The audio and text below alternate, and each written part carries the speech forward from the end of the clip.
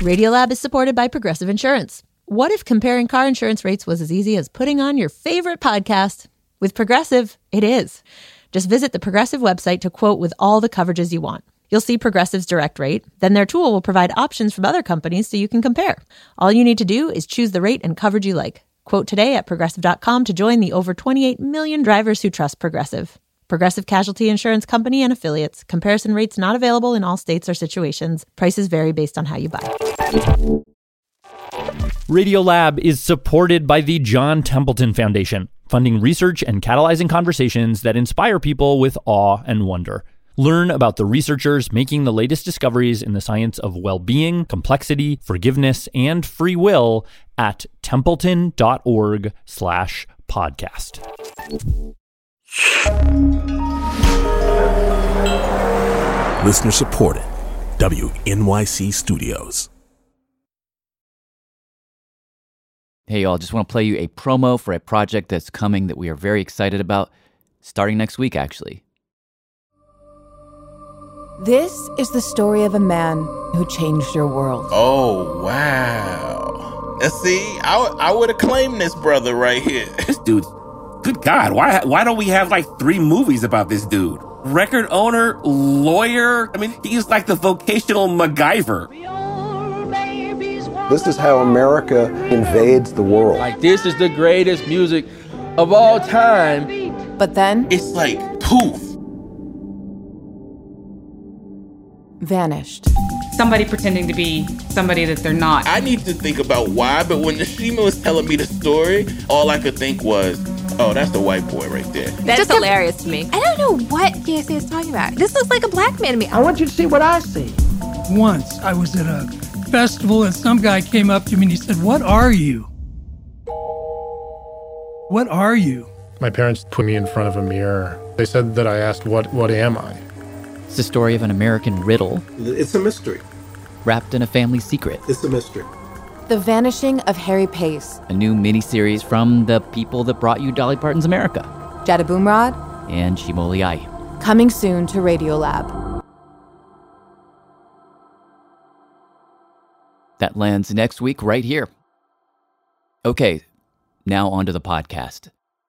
This podcast contains some content and language that might be upsetting for sensitive listeners or young children, and but we do hope you listen because it's pretty awesome.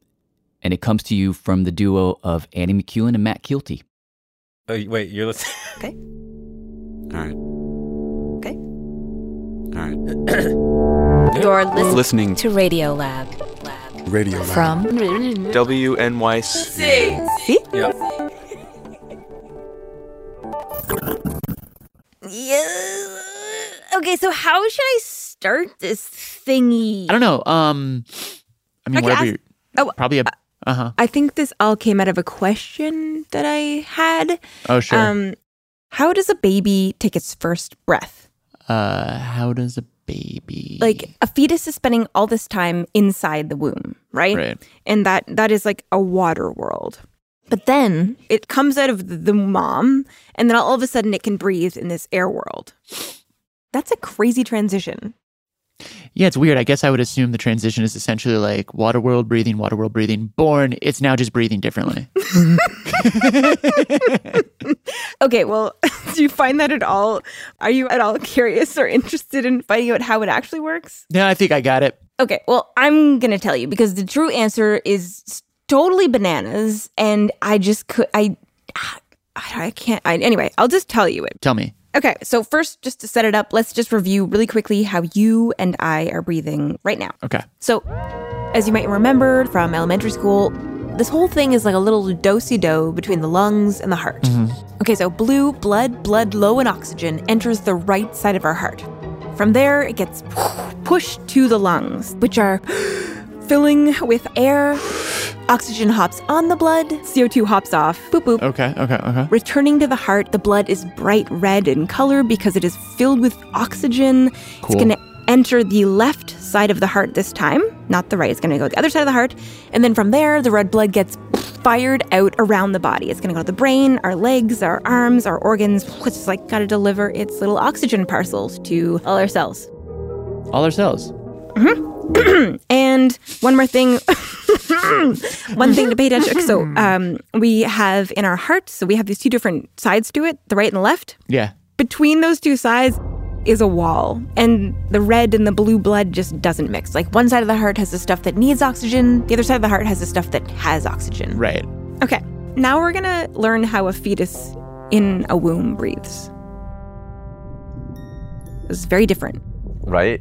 I mean, the baby is surrounded by water. Pediatric infectious disease doctor Rishi Desai. And its lungs are full of water. Oh. So you're not going to get any oxygen from them. But that's okay, because instead, of course, for a fetus, the oxygen comes from...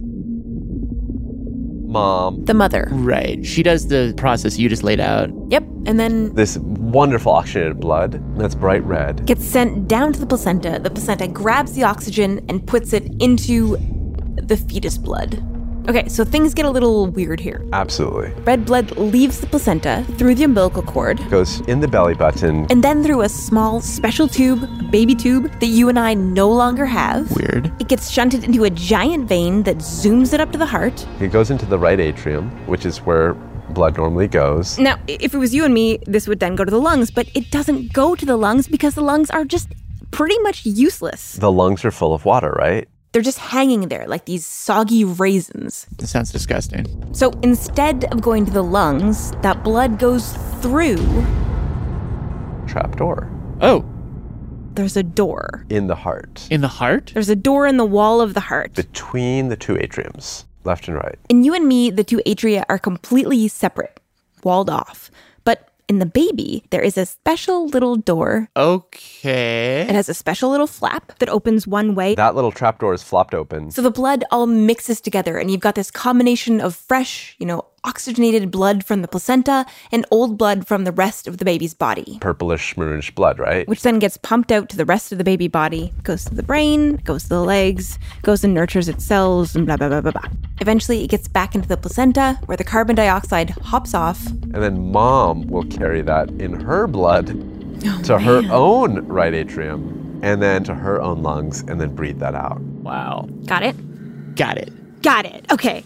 So this system with the special baby tube and the trapdoor heart and the mixing blood and all of that, at the moment the baby is born, has to somehow transform into the system that you and I have. Within seconds. Whoa.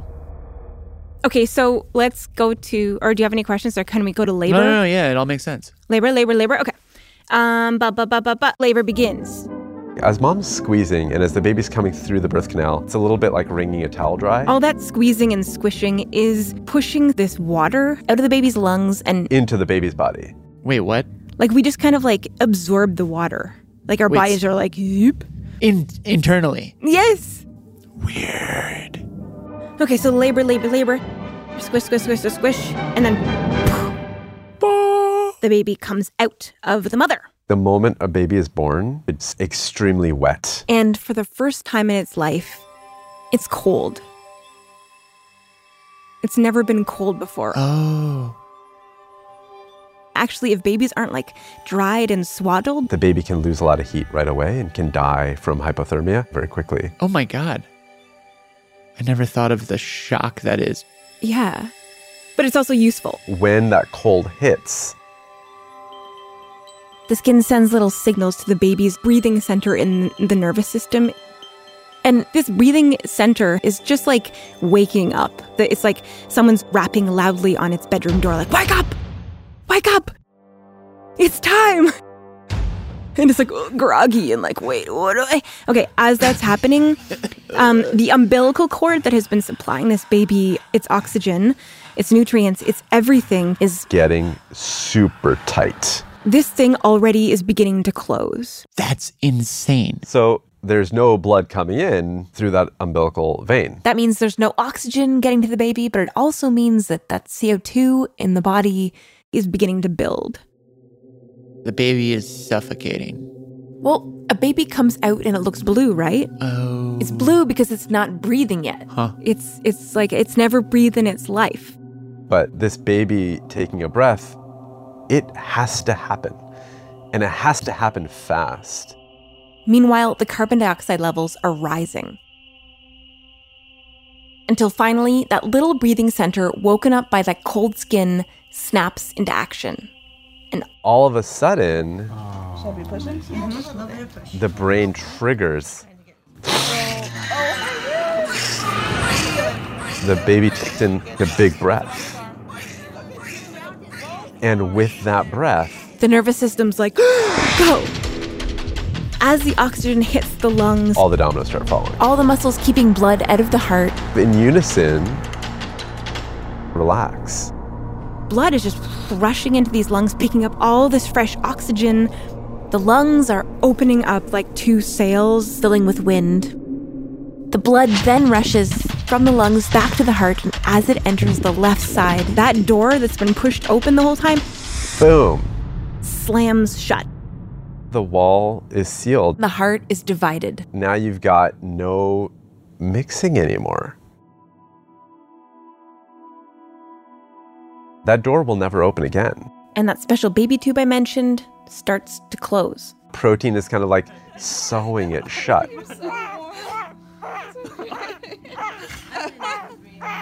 Wow. How you doing? Buddy? Sorry, 301. Oh my God. The baby is now breathing on its own.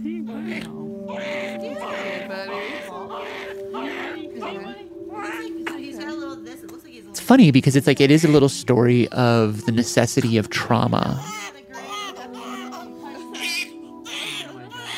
That like the deeply traumatic act of coming into existence in the air-breathing land world.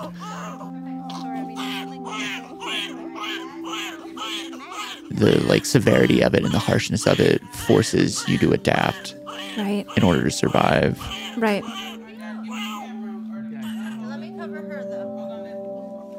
Of course, that's just the first breath. Then there's another, and another, and another, and another, and another, and another. All right. I'm Annie McEwen. I'm Matt Kilty. This is Radiolab, and today we are going to do a show all about breath. And another. About how after that first breath, and the next breath. From the moment you are born to the moment you find yourself in right now, these breaths can be long, they can be shallow, they can be short, they can be quick, they can be harsh, they can be quiet, they can be soft. But like whatever they are, they set some sort of like rhythm in our lives. Which makes you kind of wonder, like, where do those rhythms come from? And we just figured this sounds totally like a question for Molly Webster, our senior correspondent. Yeah? Oh, yeah. Oh, no. Is that good? Yeah. All right. So I ended up talking to this guy. Mark Krasno, professor of biochemistry at Stanford University. Okay, perfect. So Mark is a lung researcher. My favorite topic. It's my favorite topic, obviously. And we're going to pick up with him in like the early aughts. Kind of a natural extension. So he actually has this question of just like, well, what is actually controlling the rhythm of the lungs? Exactly. Like what makes you breathe? Exactly. Yeah. So he starts doing some research and he finds this paper that says if you go down to the base of your brain, in what's called the brainstem, it's kind of the space that goes up between that like groove that you have at the back of your skull. Yeah. It's right buried deep below that. I can feel it right now. And it is right there that Mark learned that there is this little clump of neurons that are actually initiating each breath.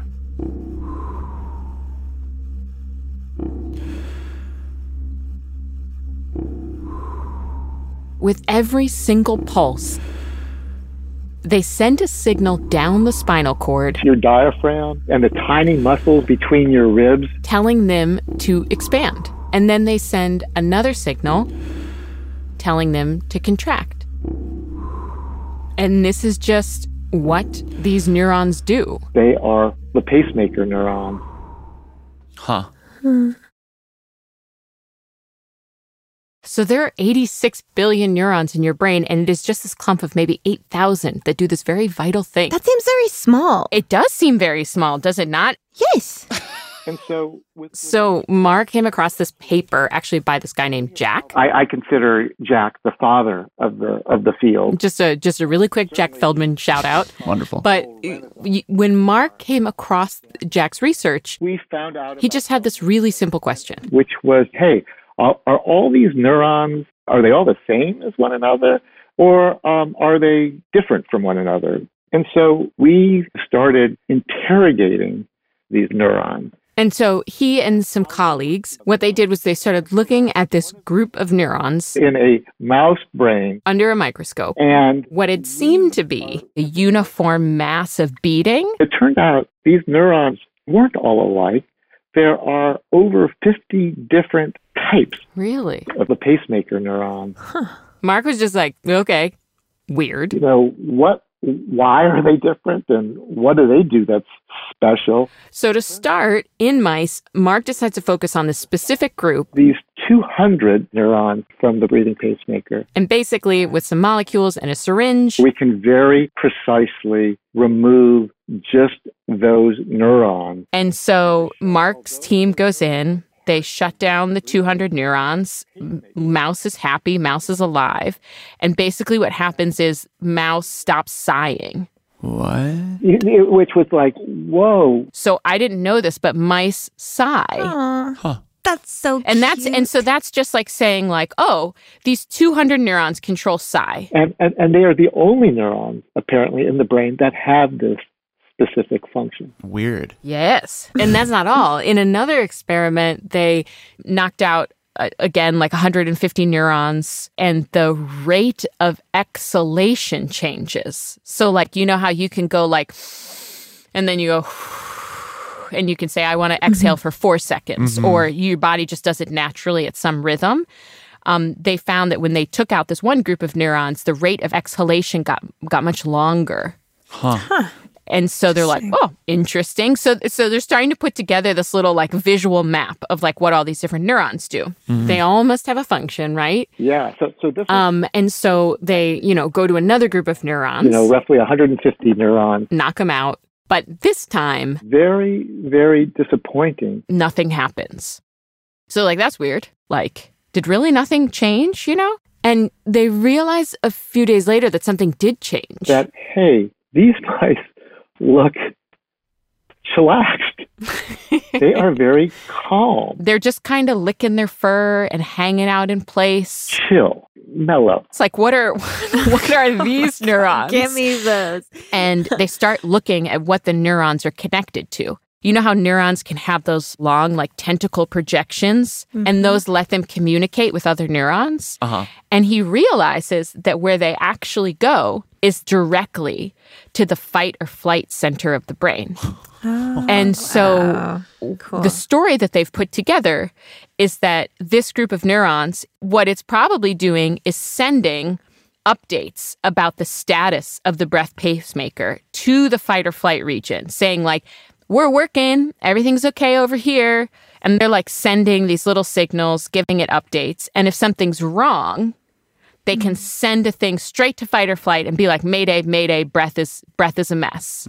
Like, breath is a mess, we need to fix it. Huh. I guess I think of it, would it be the other way of like, you see something really scary, fight or flight, then sends a signal to the breath pacemaker being like, pick up the pace? Well, so this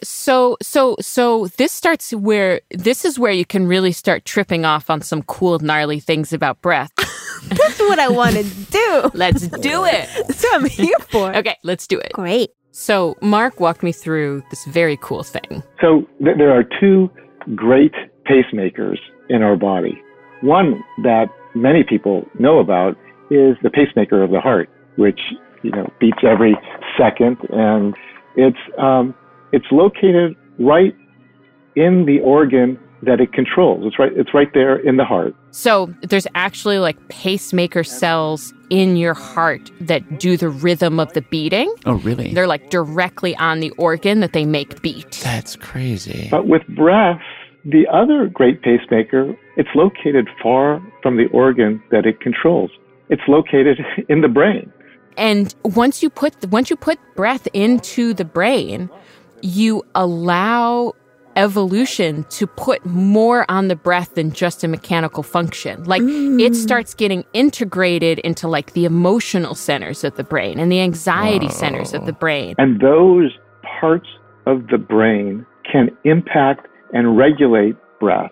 A sigh, and then there's, a laugh, or a cry, or even speech. All of those are actually breathing. So, yes, Matt, to answer your question, you see something scary, a signal gets sent from the fight or flight to the breath pacemaker saying, pick up the pace, But what Mark's research shows is that it's going both ways. There's crosstalk. There's deep integration happening. And the other key aspect of the breathing pacemaker compared to the cardiac pacemaker is you can consciously control the breathing pacemaker. That's the You can hold your breath, at least for a certain period of time, and you can change the output of the breathing paper. So you can override and alter the breathing pacemaker. Is that why, like, if I take like a deep breath, I can actually calm myself down? Yeah, that is the way that you're getting control of this communication between the breathing pacemaker and the fight or flight neurons. And so in talking to Mark, I feel like, in a way, he almost gave me like a scalpel to get inside my own brain and control it. Like if I actually change my breathing, it will change this breath pacemaker region and it will send an I'm chill signal to the fight or flight directly, and it will calm down. Wow. It's like you cross a blood-brain barrier and you're like on the ground floor communicating with the parts. Yeah, it just felt like, and so like last night, like when I kept waking up, like when I was sleeping, I was like, okay, I'm just going to breathe slowly. And then I'm just like, almost like being like, hi, neurons. Like, I'm breathing slowly now. So you can send the signal to the fight or flight that like, I'm okay. And like, I can like conduct this whole system.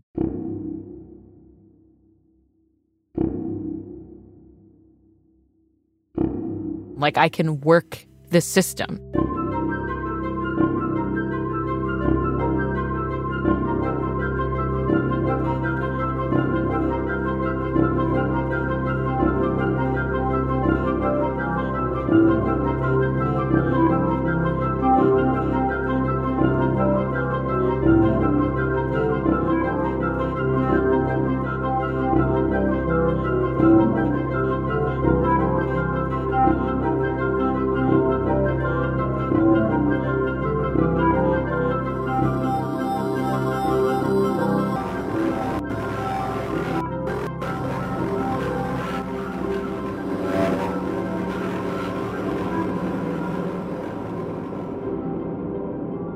This next story is about when the system tries to conduct you. I saw it on Facebook. It was a Facebook post with Mike Brown's body laying on the ground with his arms sticking out and his legs sticking out. And you see Darren Wilson, who's the police officer, sort of standing over him, looking down on him. So once I heard about what happened to Mike Brown, I was out there. This is Justin Hansford. He's a law professor at Howard University, and back in 2014, he was living just outside Ferguson. I was mostly curious at first. During the day, it was just a march. People chanting and singing and clapping their hands. But also, there are people who are very upset. They're yelling, they're screaming, they're crying. By the time it starts to get dark, police start telling people which way to walk, giving people orders, tell you to go home. They actually have tanks on the streets, helicopters in the sky. Pretty soon after that, pop, pop, pop, pop, pop, pop. Then you start seeing the gas. People's screaming in pain, trying to rub their eyes. I just broke and bolted.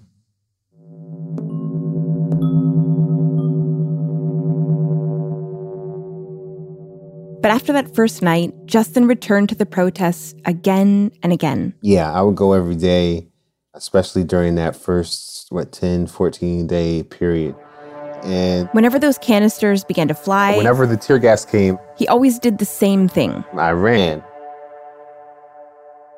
I ended up talking to Justin because this past summer, 7 years after his experience in Ferguson, at the height of the George Floyd demonstrations, even if you weren't on the streets at night, every morning you were seeing pictures and videos of these massive clouds of smoke hanging over people. It really began to feel like every time there was a demonstration or protest or march, it would end with tear gas. And I couldn't stop wondering, how did we get here? How did we get to this place where the go-to weapon for police responding to these protests is this gas? Hello? Hello. And the first thing that popped up was that it basically began in World War I. Right. First World War, you had trenches. I learned about all this from Anna Feigenbaum. I am an associate professor of digital media and communication at Bournemouth University. And she says those trenches, they were like a protection and a trap, right? People would just hide in their trenches and then shoot at each other and then hide in their trenches. It was really difficult to advance on either side. You couldn't move up on the enemy soldiers without getting shot. So both sides would just end up sitting there. So the question became, how do we get the enemy soldiers out of their trenches? And the answer? Tear gas. Tear gas. France were the first to fire it, according to the most agreed historical story of World War I. August 1914, the French fired tear gas grenades at the German line. Strange smoke crept across no man's land and down into the trenches. And given what tear gas does, we can imagine that the German soldiers started to rub their eyes in pain. Tears started streaming down their faces. And then, as they breathed the smoke in, they began to cough.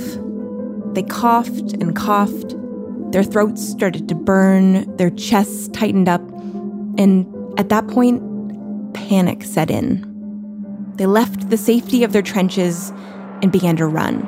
And of course, then you can shoot them. The French opened fire. And this moment sort of broke the seal for chemical warfare.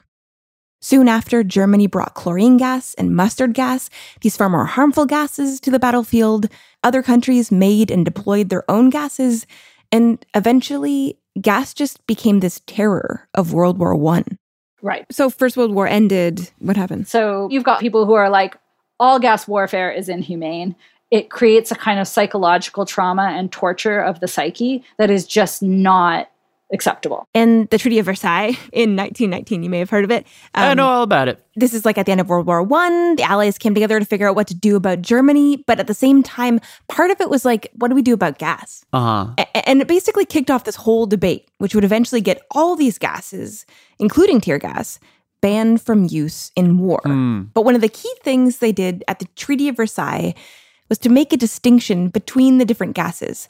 So there was a really bad kind, like chlorine gas, which could just straight up kill people. The not so bad kind, like tear gas, which eventually got labeled non-lethal. Right. And Anna says that distinction is really, really important because it left the door open for people to argue that even if we can't use tear gas in the trenches abroad, maybe we could use it on the streets back home. Okay, so fast forward to the end of the First World War. There's a recession. There's been a recent influx of Black folks in northern cities looking for opportunities that they don't have down south. And a lot of white soldiers just getting back from overseas see these Black folks as threats to their jobs. And in dozens of different cities across the states, gangs of white men roam the streets, burning Black homes and businesses and killing hundreds of Black people. And Black soldiers, who'd also recently returned home from war, were fighting back. This became known as the Red Summer of 1919. And in the midst of all of this, there was also a wave of labor strikes. And some police forces began writing to the War Department requesting tear gas. This is from the New York Police Department in August 1919. It has occurred to me these gases might be an efficient agency in suppressing disorder. From the Department of Public Safety in Norfolk, Virginia in September. In this city where it's possible that we may have a great deal of trouble with the Negro element, such a device, I believe, would work to perfection. And the War Department is like, no way. But these requests that said, send us tear gas, they kept coming. And in the meantime, there were people within the War Department who were thinking, maybe this isn't such a bad idea. In particular, there was a general named Amos Fries, who was a huge proponent of tear gas. And he and his network started to arrange these big demos with these police departments. So he had like 200 police officers go out into a big field. You know, a bunch of police pretended to be the protesters and the other police were the police. The pretend protester police got shot with tear gas, and Amos Fries made sure there were some reporters there to see it. In the article, there's these lines of like, the grown men were crying like babies. Showing that just by restricting their breath, he could dominate these guys, make them run or cower or give up. But the key part of his argument, the thing that made tear gas so special, was that a couple hours later, everyone's going to be back to normal and fine, and you won't have any, blood on your record. And as the riots and labor strikes and civil unrest continued, tear gas, this thing that could control a crowd without killing, started to win the day. And if you search the archives of the New York Times around 1921, 1922... Tear gas holds back mob. Idle Reds threatened a tear gas revolt. Tear gas stops riot. You start to see tear gas slowly seep into its pages. Police use tear gas to dislodge maniacs. At first, it's only a few a year. Tear bombs used on Princeton students, police say. Tear bombs scatter Detroit mob of 5,000, which masses before anti-Klan meeting. But by the time you get into the 30s... bombs rout crowd at Negroes' trial. Tear gas ends riot. There are hundreds of instances of tear gas being used all over the country. Tear gas ends riot against Texas. Wilmington used and so it got to the point where wherever there was a crowd of unhappy people, there was tear gas. The civil rights movement, the anti-Vietnam War protests, the anti-globalization summits had lots of tear gas. Occupy got super tear gassed. And I talked to this guy at the Omega Research Foundation. His name is Neil Corney, and part of his job is looking into the use of tear gas worldwide. And he told me that in the last 10 years or so, the use of tear gas has just exploded. And that is also, of course, when the Black Lives Matter movement really, began and picked up steam. And over that time, Justin Hansford kept showing up at protests. He became a legal observer and even went on to accompany Mike Brown's family to Geneva to testify at the UN. And he says that he probably ran from tear gas about 30 times. There were times I could not escape it, multiple times. Really, the worst time for me, I was actually in my car. Oh, wow. I have asthma, and a lot of, especially Black kids, have asthma, in part because where we've had to grow up. But anyway, I know that if I got tear gas in a major way, it could be lights out. So I ran to my car, and I couldn't drive through the protesters because the protesters were on the street. So I had to drive sort of perpendicular to get around where the protest was. Unfortunately, everybody else was trying to do the same thing. So I was about 1 block over from where they had deployed the tear gas, and I was stuck. I double checked to make sure my windows were, I tried to roll them up more, tried to turn off my vents. I knew when the tear gas had entered the car because I could recognize the smell. Almost like laundry detergent, but it's more pungent. I was panicking a bit because I didn't have my inhaler on me at the time. Dang. I covered my mouth, but I knew there wasn't much I could do. I was coughing a lot. I was coughing uncontrollably. Tears were coming down. I never knew if it would just hit. Like I'd have an asthma attack and just hit. Just panic. As his chest clenched and tightened, as he struggled to breathe. You're in flight mode. Like you're frantically searching for what's going to keep you alive and you're not finding it.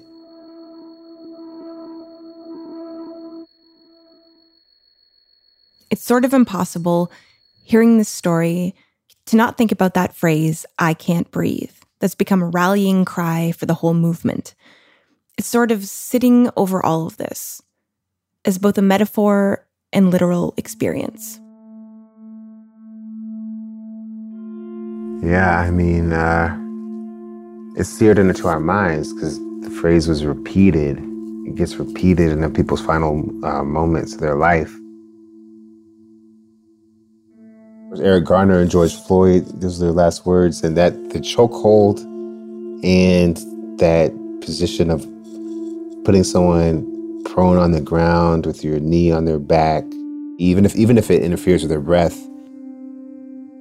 So the panic in that moment is in his body, but also in the world he lives in and his history. You know, we have a history of lynching in this country. People hanging from trees, couldn't breathe. It was often a type of suffocation that happened in our history. It's a legacy of that, always a choking. And all of that settles on Justin in that moment in the car. I sort of just put my head down and sort of just steel myself to take whatever's going to take place. He says it was in some way a feeling of resignation. I was resigned. I have to be honest with you. But also resolve. Imagine me driving with my hands on the steering wheel. I smell it and I just hang my head and just like shake my head and just say, all right, now here we go. So, you know.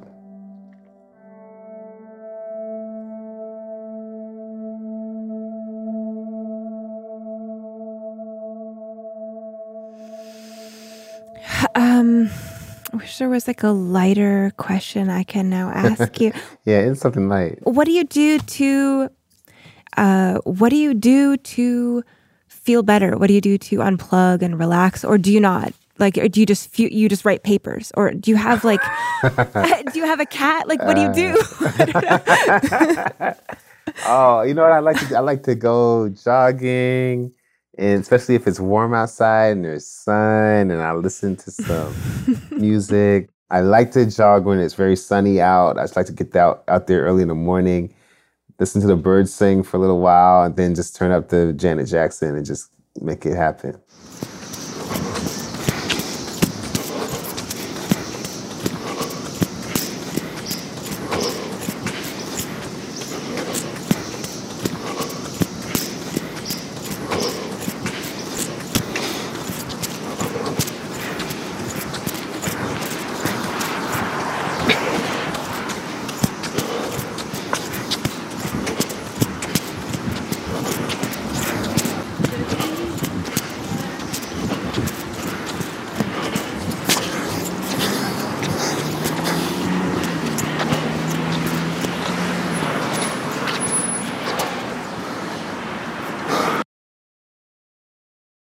In keeping with something lighter. Matt, do you know what you're talking about? Do you have any idea what you're talking about? Did it turn out that no, he didn't? Yeah. Wait, who are you? I have no idea who you are. Maybe me? Yeah, maybe we should back up. If you could just like say who you are. Okay, so like when? Do you want me to start doing this? Like now? Yeah. 5, 4. You guys are nuts.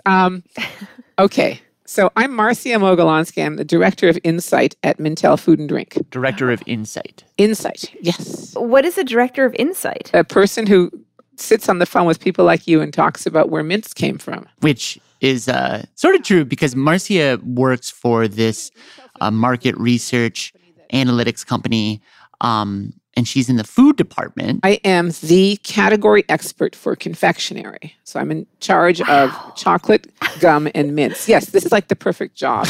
Well, like when you started, what jumped out to you about mints?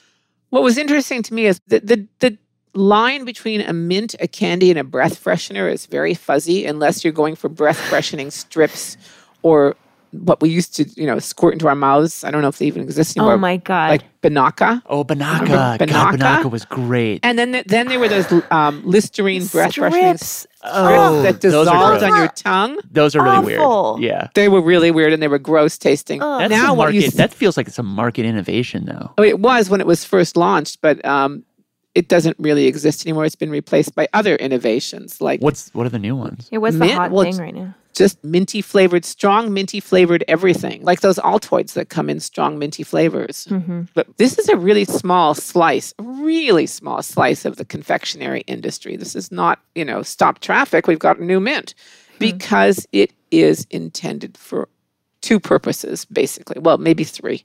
Number one is breath freshening.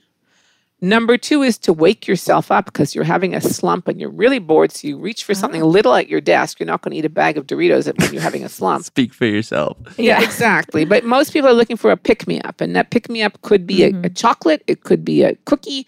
It could be just a mint because you don't want to have anything too big. You just want something different. You want something to chew on. And the mint is like kind of it's stimulating in your mouth. Or you want something to chew on, which is to get rid of nervous tension or stop yourself from doing something worse like eating or smoking. Right. And number 4 is kissing. Well, yes, of course. Okay. Well, so last time we spoke, you had said something that totally surprised me because I just called you up being like, I don't know, breath mints, what's going on? And you said that the market is down. Yeah. The market for mints and gum, sales have declined. Why have sales declined? It's not because we all want to have stinky breath. Well, that might be part of it. But the major reason is those are really impulse purchases. On the way to work, getting on the train, before you get on the train, there's a kiosk right by the subway stop. You go, oh, I could use some mints. My breath's feeling a little stinky. So you pick up a package of mints and you throw them in your purse or your pocket or whatever. Right. That doesn't happen anymore because no one's going anywhere. Because you see them and you realize there is a need. Right. And the need is you have to freshen your breath. You have to freshen your breath because you're going to go have some very garlicky food for supper and then you're going on a date afterwards. Or you're going to work and you have a big meeting and you're going to have to meet the boss. Mm-hmm. But you happen to have had garlic chicken for lunch, which was a big mistake, believe me. Garlic everywhere. Or you're at the bar and you have a drink and then you meet someone and you want to talk to them and you don't want to appear like you've been drinking. You want to have fresher breath. Oh, yeah. At the bar. I wasn't drinking, I swear. Just so you're eating my garlic Can't you tell chicken. by my spearmint breath? I haven't been drinking at all. Exactly. You don't normally have them, but suddenly you have a reason to buy them. Yes. It's not a planned purchase. It's usually an impromptu purchase. There's also something like the idea of like breath mints or something hopeful about that. Like you reach for it because you have a date later or because you have a meeting later, or there's like, you're going to be a person in the world and this is going to help you. And it's going to be like your assist or your lifesaver or like, whatever. And so like, and this like lack of reaching for these like little hopeful things that will like, push us to be that much better in our day or that much more confident. It's like just interesting that we're in that time. And I think that things will improve. I think that this has just been a blip in the general universe of things. Mm-hmm. This has been a wholesale change in people's behaviors that people just did not anticipate. No one ever thought we would grind to a halt where we spent the past year staring at our own four walls and not meeting people and going to the movies, going to concerts, going shopping, going socializing. All that stuff just ground to a halt. Right. But I think that things will improve. I think that people are going to be desperate to resume. Maybe popping mints like crazy. Oh, yeah, and sneezing their way from here to there. So, you guys seriously don't sneeze when you eat a strong mint? No, but I do like the idea, though, of like the sign that we're getting out of the darkness is the breath mint rebounding. Yeah, yeah. I ended up calling another retail sales firm. They told me that in the pandemic, mint sales dropped by 40%, but that since March, with each passing day, they started to see mint sales tick back up.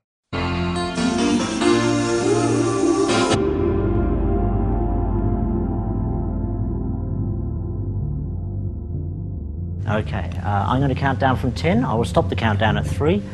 Everybody ready? Here we go. 10, 9, 8, 7, 6, 5, 4, 3. We're going to keep breathing.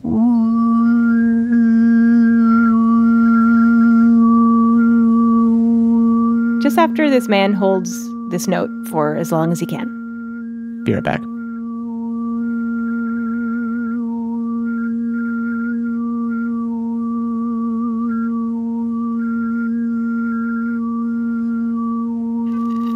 This is Angela Babiars from San Jose, California. Radiolab is supported in part by the Alfred P. Sloan Foundation, enhancing public understanding of science and technology in the modern world. More information about Sloan at www.sloan.org. Science reporting on Radiolab is supported in part by Science Sandbox, a Simons Foundation initiative dedicated to engaging everyone with the process of science. Radiolab is supported by Babbel. Sometimes self-improvement can feel like a pretty overwhelming journey. So what if this year you just got a tiny bit better every day? When you're learning a new language with Babbel, that's exactly what you're doing. Babbel is a science-backed language learning app with quick 10-minute lessons that have been handcrafted by over 200 language experts to help you start speaking a new language in as little as 3 weeks. You can learn everything you need to have real-world conversations, café s'il vous plaît, from vocabulary words to culture and more. And if Babbel can help you start speaking a new language in just 3 weeks, imagine what you could do in a few months or a full year. Here is a special limited time deal for Radiolab listeners. Right now, get up to 60% off your Babbel subscription, but only for our listeners at babbel.com/Radiolab. Get up to 60% off at babbel.com/Radiolab, spelled BABBEL.com/Radiolab. Rules and restrictions may apply. Radiolab is supported by the John Templeton Foundation, funding research and catalyzing conversations that inspire people with awe and wonder. Learn about the researchers making the latest discoveries in the science of well-being, complexity, forgiveness, and free will at templeton.org/podcast. Carnegie Hall is one of the most famous concert venues in the world. The first time I walked on the stage, I felt like my feet were moving, but they were not touching the floor. Join us for If This Hall Could Talk, a new podcast that explores the history of this iconic landmark through the unique items in its archives. I'm your host, Jessica Vosk, and together we'll explore how the past shaped the culture we live in today. Listen to If This Hall Could Talk wherever you get podcasts.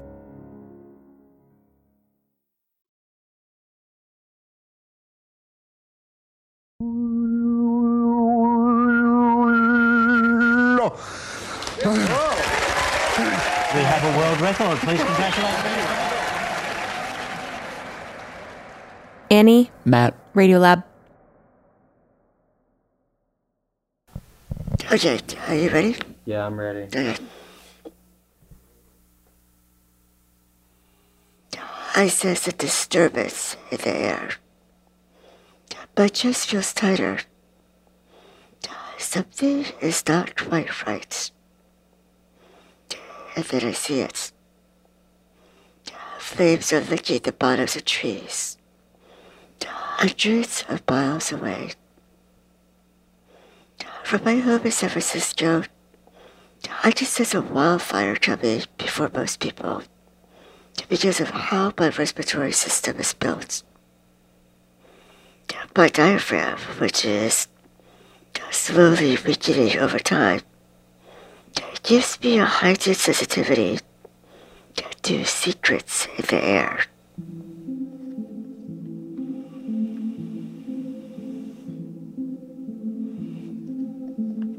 Because my diaphragm is weak, I use a ventilator to help me push the air out of my lungs. Without this machine, my own CO2 would gather in my body, and I would die slowly from a buildup of acidic blood. This nearly happened when I was 18 and first experienced respiratory failure. My brain went fuzzy, and in the ER, I remember seeing my arterial blood drawn from my body, starved of oxygen. thick and black as ink.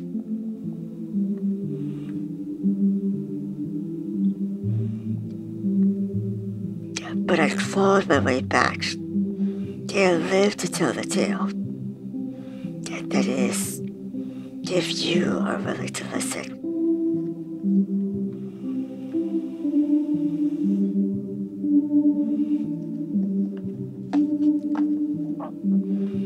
When the coronavirus broke out, many states ranked people like me, who need a machine to breathe, lower down on the list of those deserving medical treatment. New York went even further. According to the ventilator allocation guidelines on the New York State Department of Health's website, it says the hospitals are allowed to take people's personal ventilators and give them to other patients in times of triage if they seek acute care. In essence, they can steal breaths from people like me and give them to others. But my body, that the state calls broken, I call an oracle. It's not just the distant flames that I can see before you, but it's the cold bath that calculates the value of my life, an algorithm of respectability that, whether you realize it or not, can come for you as well.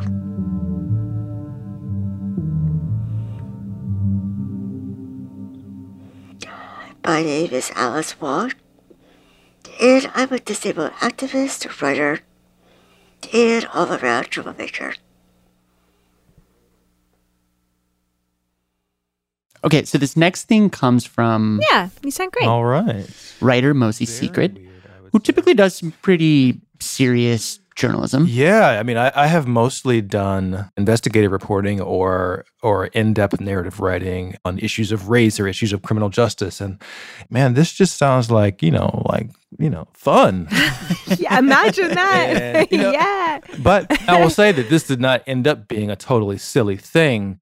So, thing begins. Maybe 2 or 3 years ago, there was this video that went around. Funk Flex, I'm here. From Funkmaster Flex's show on Hot 97. Hashtag freestyle. And just to set up the significance of what you're about to hear. So Flex, he's got a radio show. A lot of rappers come on. And it's a regular feature that Funkmaster Flex has where people kind of come on and freestyle. Young and May here, about to shut it down on the Funk Flex show. And there are a lot of people who are... Yeah, man, A-Boogie with the hoodie. I'm with my man Don Q. A lot of younger, newer rappers who come on and, who are doing something. They think they're doing something. Dawn season. We about to go crazy. Think they're doing something. Because in these freestyles, which are very, very good, there are moments of rappers who are kind of stalling out, rappers who want to do multiple takes, rappers who can only go for like a minute or two. And so they're like, okay, let's bring in the OG and show them how it's done. I mean, listen, I like to answer people's demands. I like to come through with what they ask me for. So this video is a video of Black Thought is here. The rapper Black Thought. And we're gonna, what we do in this position. He's sitting at a desk next to Flex. He's got on a beige fedora, sunglasses. Let's go, Ernst. And do it. He just kind of like destroys it. I'm sorry for your loss. It's a body dead in the car, and it's probably one of yours. The writing all across the window in the walls. Whether it was true or false, we shouldn't have got involved. Remember, we walked past the teacher, take the chalk and laugh. We wrote punishments. I will not talk in class. Now it's pistols punishing people for talking fast, and all these innocent bystanders is hauling ass. And what unfolds in this freestyle is 10 minutes of him not missing a beat. Fools swear they wise men know they foolish, but we was headed for the web even before computers. And the beat was very fast, and the rhymes were like intricate. I was making major moves, my dollar deja vu. My mission when my ambition was brandishing a tool to be an icon. Wearing slippers made of python.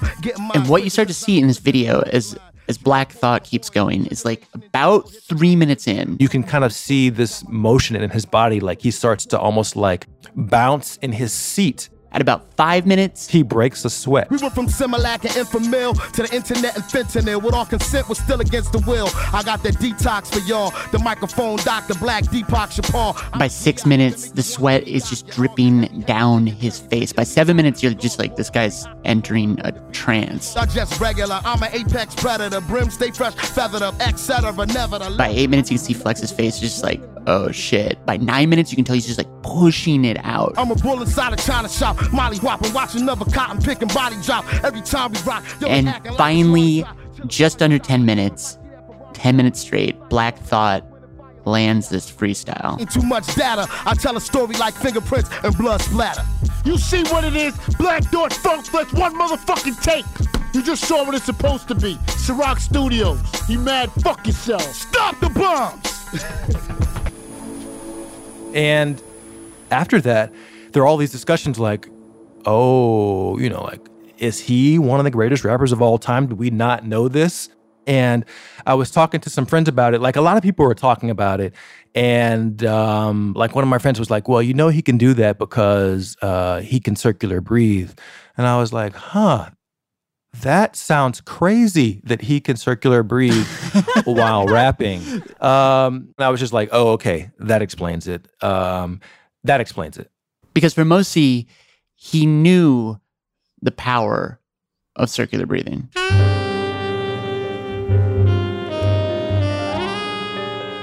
As a kid, Mosi got really into jazz when he picked up a saxophone. And I was, you know, in the beginning, I was really into horn players. You know, John Coltrane and Sonny Rollins, these tenor saxophone players. These guys became heroes because that's what I was trying to learn. And so as a kid, he had heard about circular breathing. I almost had this mythic quality, like this kind of superhuman, uncanny ability that some people have to sustain sound for minutes and minutes or hours and hours. Like Sonny Rollins, I knew that he could do it. Kind of do these solo improvisations, and they were incredible. And Mosi always thought, like, if you could just learn how to get there, learn this technique, you could enter this other realm. But I was not the best practicer. And I also just had this feeling that people were listening to me, and I felt, you know, a little embarrassed that I wasn't good yet. So eventually he put down the sax. So I hadn't thought about saxophone or circular breathing for a long time. But then, Funk Flex, I'm here. That sounds crazy. And so, talking about this episode that you guys are doing, Mosi pitched this story about the freestyle, about circular breathing. We were just like, yeah. So I think he went off reporting. Basically internet research. Ended up on Reddit. On this, like, I read this subreddit where it's like, oh my God, did you guys see that flow? You know why he can do that? It's because he can circular breathe. And then people are like, oh man, that's so amazing. That's why he's so great. And then there, you know, like a few posts down, there's somebody who comes in, he's like, well, actually, I play clarinet, and it is technically impossible. It is actually impossible for one to use circular breathing while speaking. Yeah. And I'll just say really quick, in hindsight, went back and watched the Black Thought video. Probably one of yours. The writing all across and was just like, oh, we walk past. He's breathing all the time.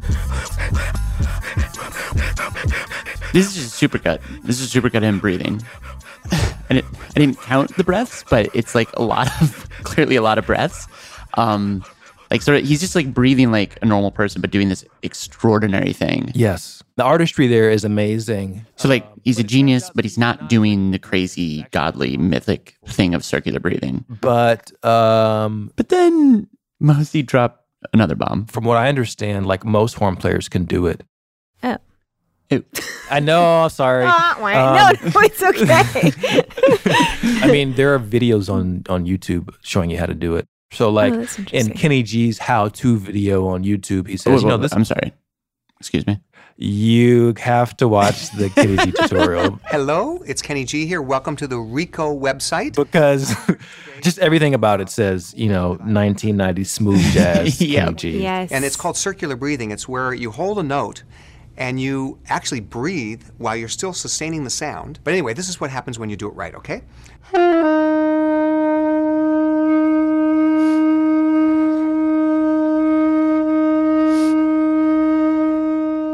And then there's stuff, like... So what is circular breathing? You can circular breathe in 10 minutes. Oh. That seems inhuman. If you practice it, it comes really, really quickly.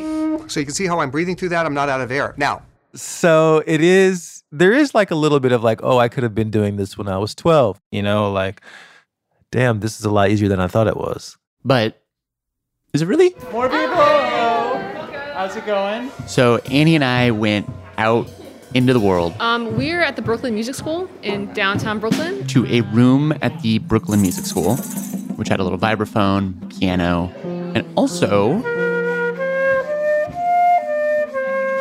some flautists. It's called a headpiece. There were 3 of them. Your name is? My name is Adelaide. I'm Matt. Nice to meet you. There was Addie. My name is Sadie Lou. Sadie Lou. And I like watermelon. So Addie, Sadie Lou, both 10 years old. Oh, and Hannah, how old are you? 12. And Hannah, the 12-year-old. And which grade is that? 7th. Also, there was Shia, the flute instructor, and a couple parents.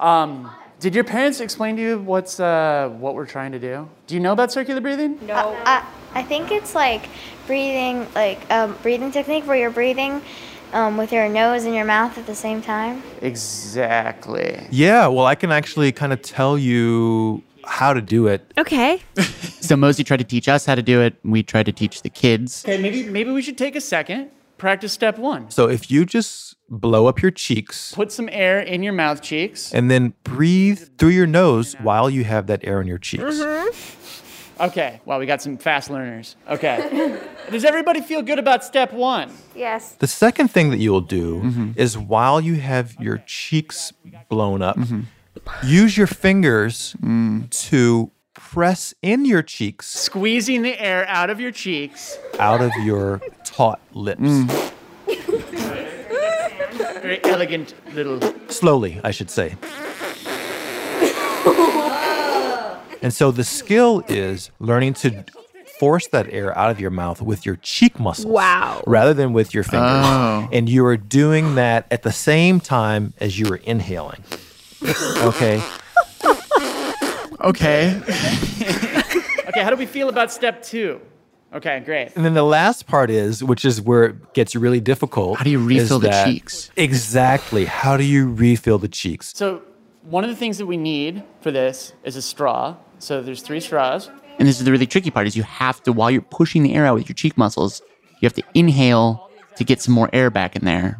And you just keep it going, continuous flow. Also, I will hand out jars of water. So no, you get a glass, you fill it half with water, you fill your cheeks with air. Blow through the straw into the water. And the way that you know that you're doing it correctly is that the water obviously will bubble, and you want those bubbles to continue. Forever. Yeah, forever. Okay, I'll start at 3.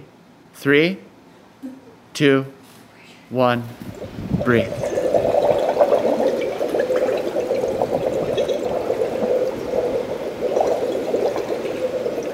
And what we saw was our 2 10-year-olds, God love them, after about 20 seconds when their faces were just like pure pushing out air. Oh my God. They took a breath. But then we noticed... Are you already doing it? Our 12-year-old, Hannah, was totally doing it. Hannah, how? What? I think you got it. Oh, Shia's still going too? Look at that. Oh my God. Shia's got big bubbles over here. Shia, the flute instructor, picked it up. Your mom's a champion. Addie's mom got it. Hasn't stopped. She wants to stop. Good job. Mom, that was great. Awesome. Nice job. So, yeah, circular breathing. Easy peasy, fun for the whole family. Although I will say that actually doing it on the flute proved really hard. And to be fair... It only took about 20 years to kind of get it okay. Kenny G said took him a long time to master it. But yeah, it turns out it's pretty simple. Yeah. I'm just wondering, given that and the sort of letdown of Black Thought and horn players and whatnot, like, was there anything in your reporting that sort of jumped out to you? Well, I think that, a lot of it has to do with the idea of the breath. So like in Western music especially, or Western theory kind of revolves around the phrase, the musical phrase. And the phrase is something that really is modeled on the human voice and on breath. So there is something that begins and there is something that ends. And one's breath and one's phrasing is highly personal. And it is like, it is the signature. It is the way you breathe, the way you speak is what makes your musically yours. You know, it's interesting. I haven't really ever considered the way in which my breath is intrinsically tied to my speech and the way that that's like distinct in some way. Yeah. It made me think about the way in which it defines me, or the way in which it is kind of a signature of mine, the way that I have a rhythm. There's a rhythm to the way that I speak, which is entirely my own, and there's a rhythm to the way that you speak that is entirely your own, and that it might even be possible to recognize that rhythm absent the words that I'm uttering. You know, that there's something, there's a sound that we produce with our breath that is so kind of innately ours, it's almost like a fingerprint. Right. Right. And then it becomes this really interesting tension of then how do you escape that? Or how can you? And so circular breathing then becomes this way of, okay, if this is my limitation, who am I or what am I if I don't have that limitation? If I can kind of sustain my breath indefinitely.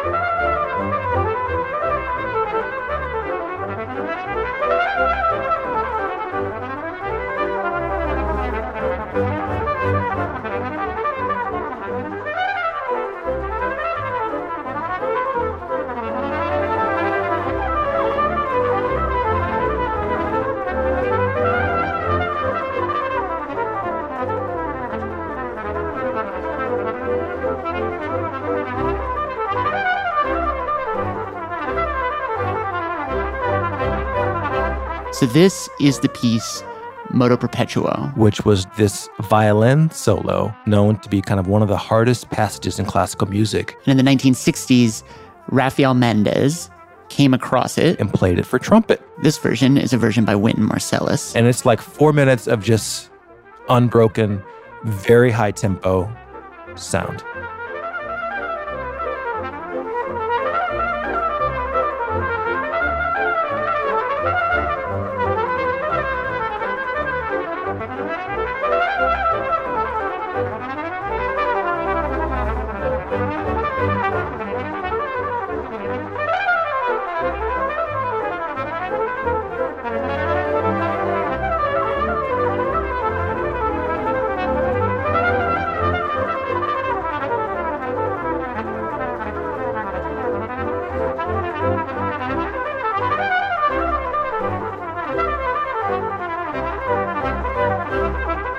That's 2 minutes.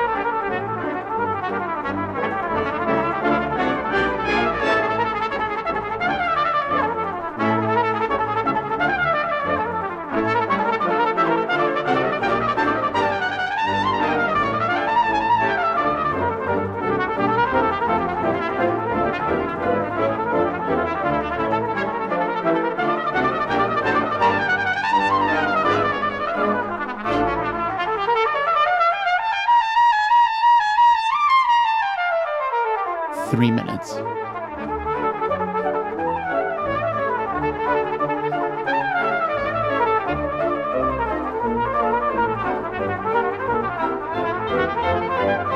And just keeps going on and on. on. And on. And another. And on. And on. And And another. on. And another. And on. And And another. on. And on. Indefinitely.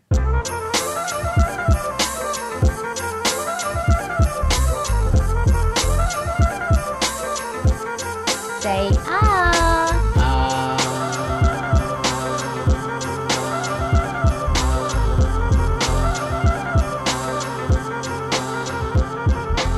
He swung blows that'll split your melon, blows that'll split your melon, blows that'll split your melon, melon. He swung blows that'll split your melon, blows that'll split your melon, blows that'll split your melon, melon. The muted, do it, stupid, shoot it, it's salute it. Don't understand the point, beauty, the muted, do it, stupid, shoot it, it's salute it. Don't understand the point, beauty.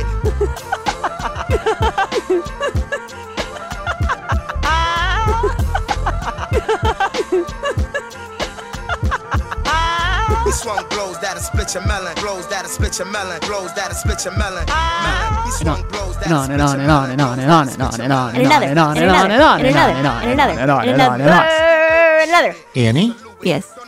Yes? It's Robert again. Robert Krolwich. Former co-host. I know. I didn't die. I'm just lying here. Nothing to do this afternoon. I have a thought. Let's talk about breath.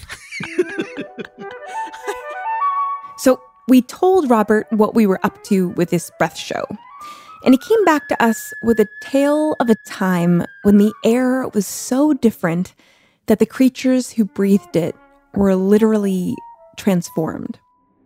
Okay, so we're talking about 350 million years ago or so. Yeah, the world at that time was wet and warm and very swampy. And covered in forests filled with very weird-looking trees. Skinny but very tall, like pencils, with a little, like a chicken on top or something, like a little feather head sort of top. And of course, what a tree does is it takes in CO2 and pumps out oxygen. So there's oxygen flowing into the sky in great amounts because there's so many trees.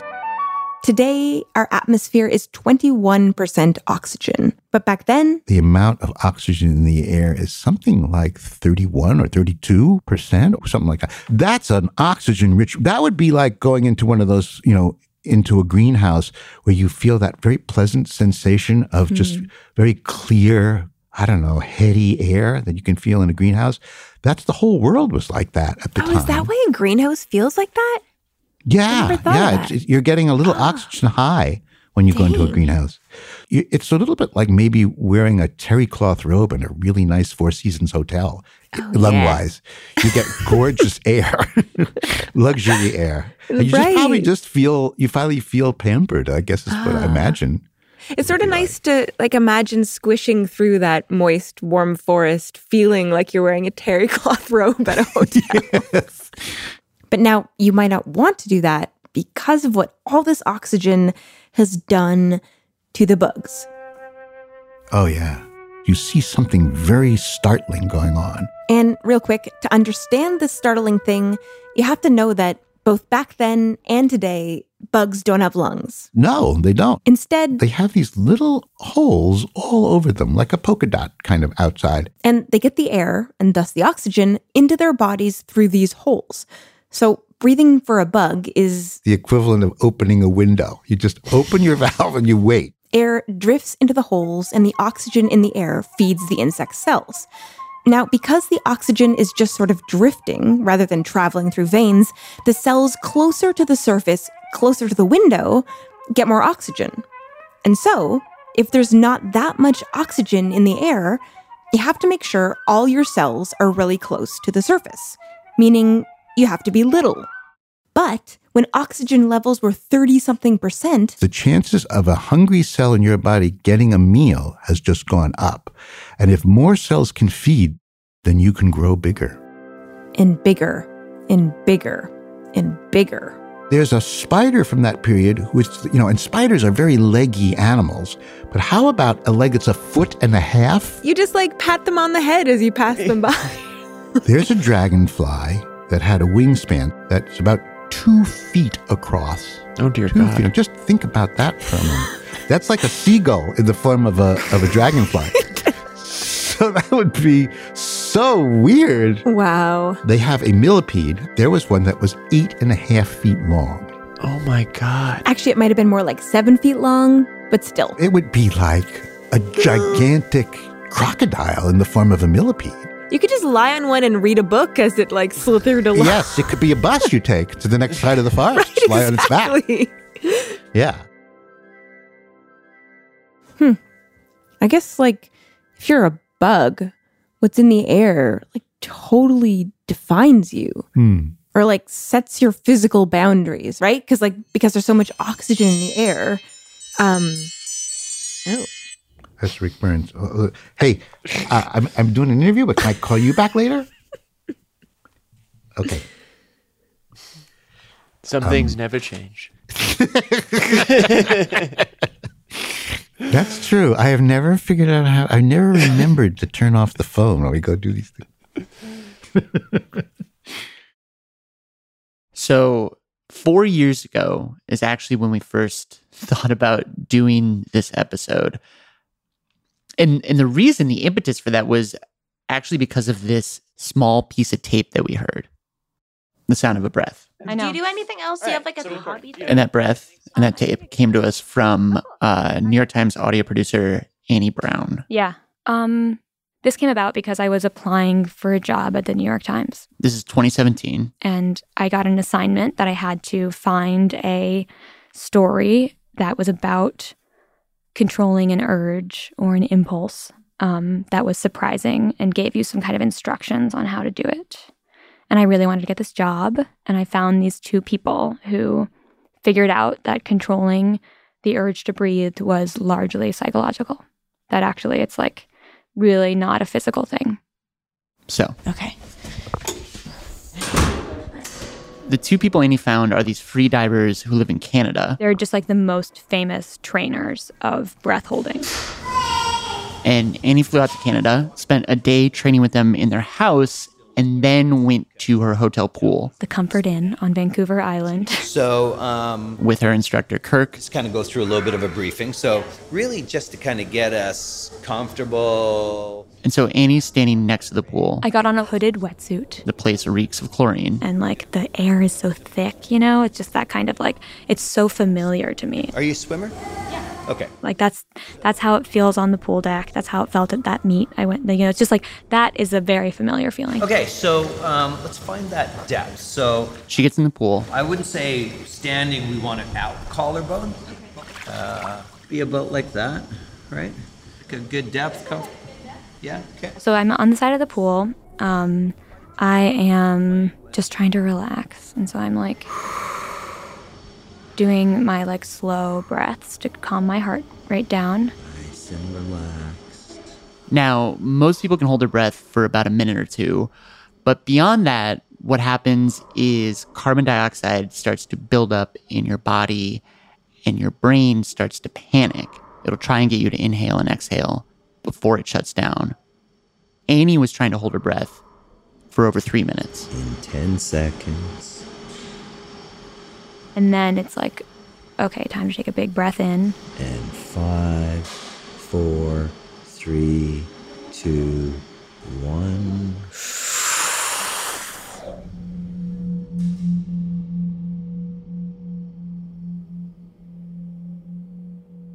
Like drop my hands from the side of the pool and just let myself fall into the water.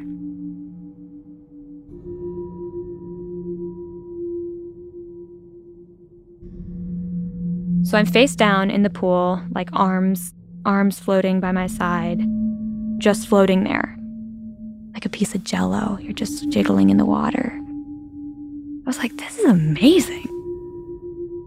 And like, I felt good through like a minute and a half, where it was like tap for like 1 minute, give me a signal, and I was like still feeling pretty good. And I move my finger and I show him that I'm okay. And then I get my first contraction. Your body starts to demand to breathe by contracting the diaphragm. So you start getting these convulsions in your belly that feel like hiccups. It's like and it's like, okay, keep relaxing. stage by stage. Like, your shins, relax them. Your knees, relax them. Your thighs, relax them. And then they're coming more and more frequently. But also there's this voice, like, you didn't get a good breath in, you're not going to make it, you're the worst at this. And so just like go back to the toes and the ankles and the shins and the knees and the stomach and the arms and the shoulders and the mouth. 2 minutes. And then Kirk I want you to go on a vacation. Talks me through packing for this vacation. You're gonna go to Europe. You're gonna grab your luggage and you're gonna pack everything you need to go to Paris. Paris for 2 weeks. And I was really doing it where I was like, okay, my luggage is under the bed. I'm going to pull it out. I'm going to unzip it. Slow and relaxed. It's like, okay, I don't know what I'm going to bring. I'm definitely going to bring that coat, though. So I was like, okay, I start getting my coat. And I was really trying to pack this coat. Okay, get my luggage. Pull it out, unzipping it. I don't know what shirt to pack. Okay, I can't do this packing thing anymore. And then it was just like, you're just fighting. You're just holding on. You're not gonna make it. You're the worst at this. You are a fucking idiot. You are so dumb. Why did you do this? Like, you're so bad at everything you've ever tried. And then I was like, oh, Madeline. Like, I saw her from above, her head in the water. And then I was like, oh my God, this is this. It's this. So Annie grew up with 2 sisters. The oldest was Madeline. And she had epilepsy. And so starting at like age 10 or 12, she started having seizures sort of just randomly. You know, it would happen like when something really exciting was happening. Like she'd be at like a school dance, or like she'd be at the football game of the year. And eventually she started taking medication to control the seizures. But after you have seizures and like are like the kid who's like convulsing on the floor, like you just kind of can't get any less cool than that. So she was just like the most unabashedly herself person in the world. Like we all shared a Toyota Camry in high school. Oh, like that was the one car for the 3 girls to drive? Yeah, for the 3 girls to drive. But she got a vanity license plate that said Mad Dog. Wow. And then she got a SpongeBob steering wheel cover. But the big thing that Madeline did, actually all the girls did, is swim. I was a bad swimmer. But Madeline was the swimmer. She loved to swim. And she was a butterflyer. Oh, cool. Yeah, she was super strong, like much stronger than me. And like just got super fast and was so committed to it. Eventually, she got recruited to swim at a college in Atlanta. She did that her freshman year. Yeah. And how did you find out what happened to her? I was at home getting ready for the snowball dance. Because you're still in high school. Still in high school. I was a junior. And that was the night of the big dance. Annie was getting ready. And my parents just kind of yelled, like, we're going to the hospital. Madeline is sick. And, you know, she had had seizures so many times and been in the hospital so many times that I was just kind of like, okay, like, you know, like, here we go. They left the house, drove to the hospital. And before we walked into the emergency room, they told my mom that she was in a coma. And my mom just like, she just like collapsed. Madeline had been found in the college swimming pool, face down in the water. There wasn't a lifeguard on duty. So just like an adult swimmer who had come in to do, you know, his own laps, just like noticed her. And we don't really know what happened. She likely had a seizure and fell in the pool. Annie and her family basically moved into the hospital. And it was the morning of the 4th day. And I really didn't want it to end. I really didn't want to. I was like, let's just give it another day. But the doctor was like, she's not coming back. The rest of the day, I drove home with my dad. And I just kept on repeating to myself, like, my sister died today. Today, my sister died. we got home. Everything looks different.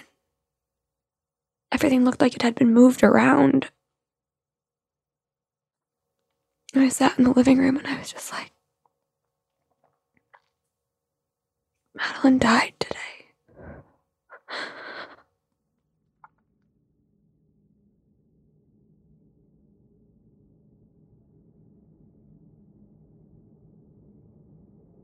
Slow and relaxed. Slow and relaxed. Slow and relaxed. Doing great. And so there Annie was in this pool. This voice, you're not gonna make it, you're the worst at this, getting louder and louder. Fucking idiot, you're gonna die. And it was after 3 minutes of having not taken a breath. I was like, oh, Madeline.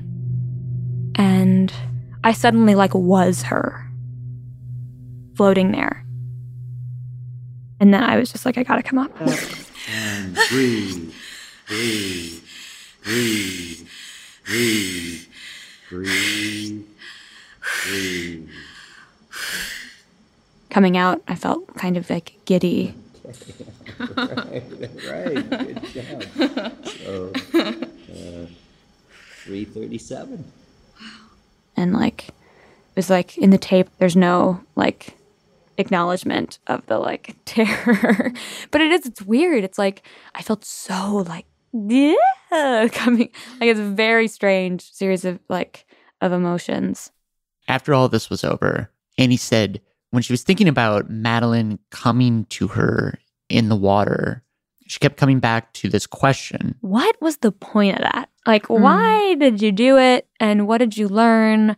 And while in some way it was just this thing she was doing to get a job, this story about controlling an impulse or an urge, she realized that in her reaction to Madeline's death, there was also an impulse, a voice that would come to her in moments of pain and sorrow, not totally unlike the voice she heard in the pool.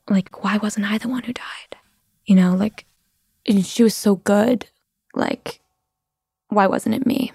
She should be alive, and I should have been the one who died. Annie says in the years since Madeline died, she's learned how to push that voice away. But she did say that moment in the pool gave her another way to push it and uncovered a muscle she didn't totally know that she had. If you can learn to not trust that voice, and really put it down, that it can get better. And hopefully it just means I can do it more, that when those things come up, recognizing them as this unnecessary voice. And getting past that voice, Annie said, lets you push through the grief. Or maybe just settle into it in a way that lets you heal. It feels like we can enjoy the memories of her more. You can enjoy just who she was, and where it's just a memory of her that can be a blanket that I can pull out and wrap around me and put back in the closet. So I went to one of her swim meets in college, and that was about a week before she died, and she died in that pool.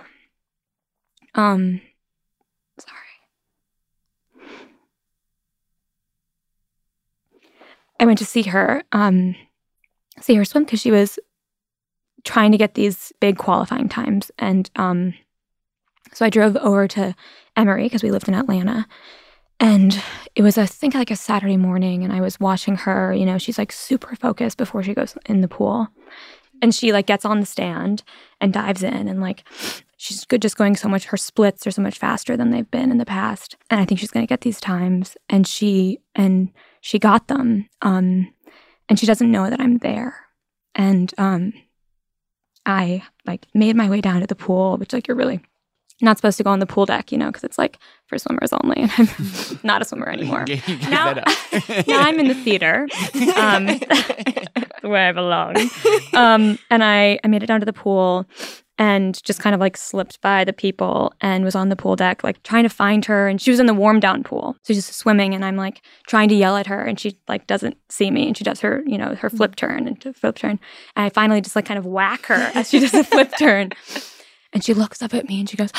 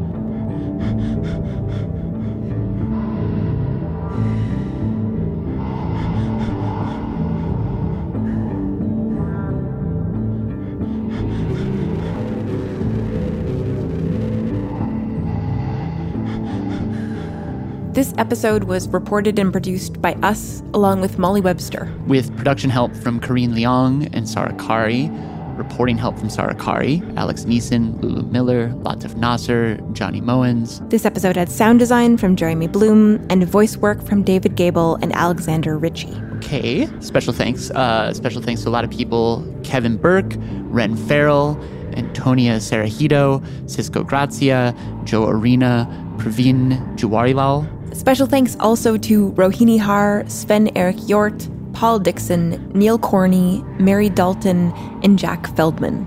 Big thanks to everybody over at the Brooklyn Music School. Huge thanks to Latif and Carly and Fievel for the use of their birth tape that you can hear at the end of the first story, as well as to Alan Zeely, Thaisa Mancheo, and Antonio for the use of their birth tape that you can hear at the end of the episode. And finally, thanks to Richard Fink IV, who is not the man you heard during the break, but is the current holder of the longest held sung note.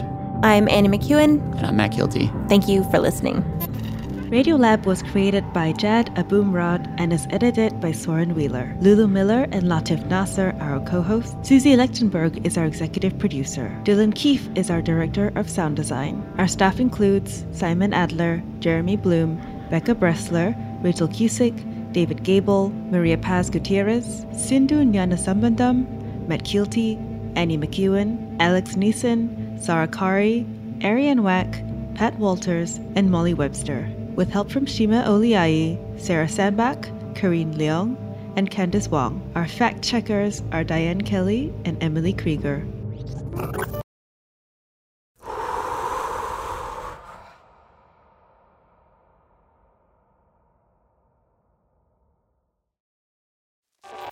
Radiolab is supported by the John Templeton Foundation, funding research and catalyzing conversations that inspire people with awe and wonder. Learn about the researchers making the latest discoveries in the science of well-being, complexity, forgiveness, and free will at templeton.org/podcast.